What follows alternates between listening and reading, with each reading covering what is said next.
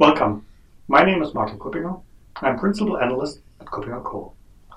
Today I will talk about reasons for identity and access management projects stalling. This is one of multiple podcasts in a series, and the topic for today is the need for planning, the need for concepts, the need for doing work ahead of implementing or selecting and implementing technology.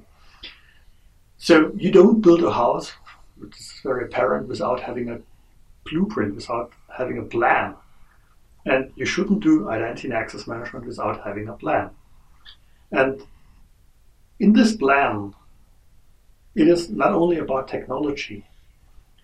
My perspective is everything starts with a good policy. So a policy defines stakeholders, a policy defines the roles, a policy defines basic and major requirements at the end of the day. So it sets a guideline. It helps you setting up the organization. And it builds the foundation for processes.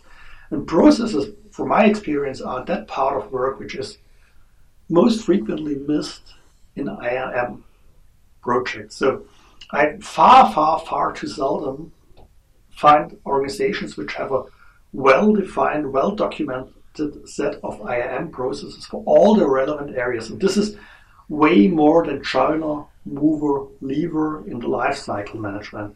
This is about application onboarding. This is about maintenance of entitlements. This is about standard processes for approvals and many more. This is about processes for access management, for IGA, for PAM. And depending on what your scope is, you don't need to do all the process, but you should do the process for what is in your scope and define them.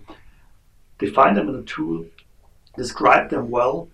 You will learn a lot about how to do it right. You will have a lot of discussions in that phase, maybe, which help you not having these discussions later on. And you have guidance for everyone who does the implementation. This is the process, and that's the way you implement it. Don't end up with a scenario where someone then starts implementing and later on the people say, but that's not the way we work. Then you did something fundamentally wrong. Plan first, and processes, policies, organizations are essential aspects of that planning.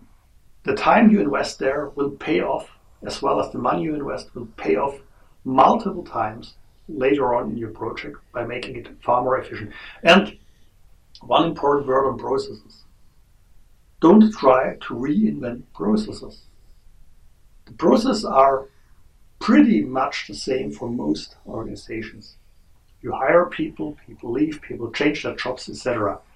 There are some variants in these processes, but best you build on a set of best practice processes instead of reinventing everything from scratch. So invest the time, invest the money in well thought out planning. This will save you a lot of time and a lot of money afterwards. Thank you for listening to me.